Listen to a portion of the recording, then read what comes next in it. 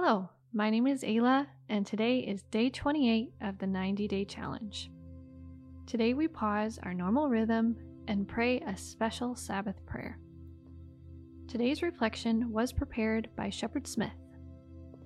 We have sought to grow a habit of being renewed by the Spirit through Scripture and prayer over this last week, with hopes of growing in lifestyles of worship, community, and mission by the end of these 90 days.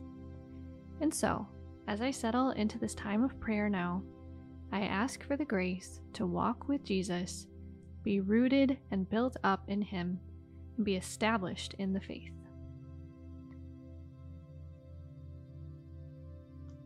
Deuteronomy 5:12-15 says, "Observe the Sabbath day and keep it holy, as the Lord your God has commanded you.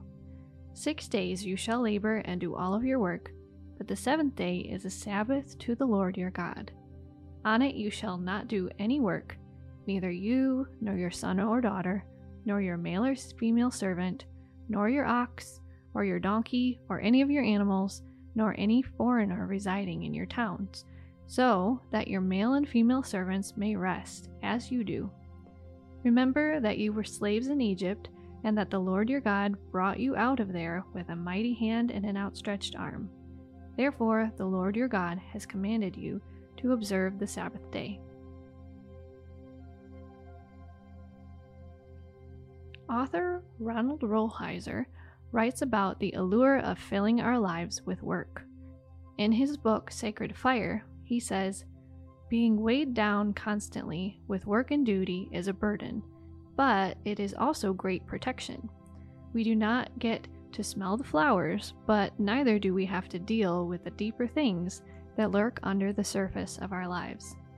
We can avoid the unresolved issues in our families and our psyches. We have the perfect excuse.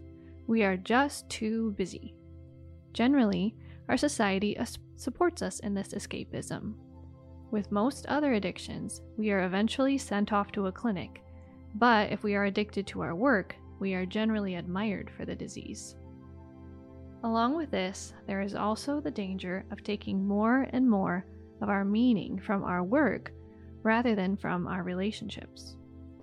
As we become more and more immersed in our work to the detriment of our relationships, we will naturally begin to draw more and more meaning and value from our work, as numerous spiritual writers have pointed out. The dangers of this are many, not least among those is the danger we will find it harder and harder to find meaning in anything outside of work. Many around us have often shielded ourselves from the deeper things in life, but the cost can be that our life becomes only about who we are in our working moments. Will you cease from your working self today and notice who you are in the quiet? Will you look outside yourself and your to-do list today and notice who you see around you in the stillness? God of rest, I welcome this holy interruption to my labor. I receive your gift of rest that comes before I have finished my work. Make me lie down today and fully enter into rest.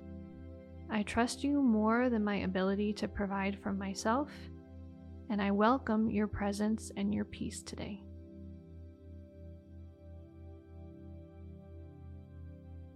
God of blessing, help me to slow down enough today to enjoy every blessing that you have given me, and help me to celebrate the redemptive good that you have worked this week, and pause my worrying about the work left to be done.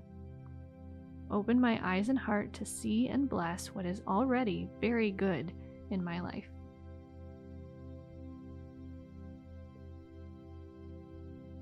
God, my life is hidden not in my work, not in my achievements, not in my productivity, but in you.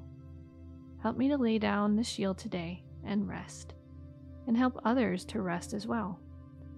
May silence deepen into gratitude as I slow down today.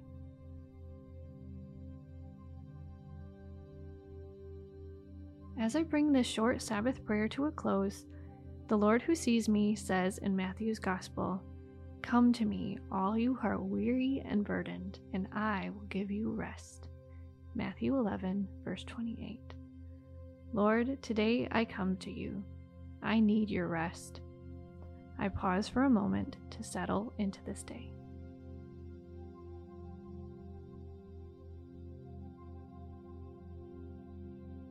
May this day bring Sabbath rest to my heart and to my home.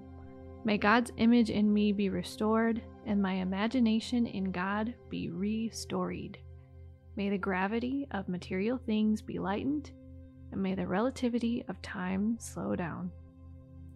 May I know grace to embrace my own finite smallness in the arms of a God's infinite greatness. May God's word feed me and his Spirit lead me into the week and the life to come.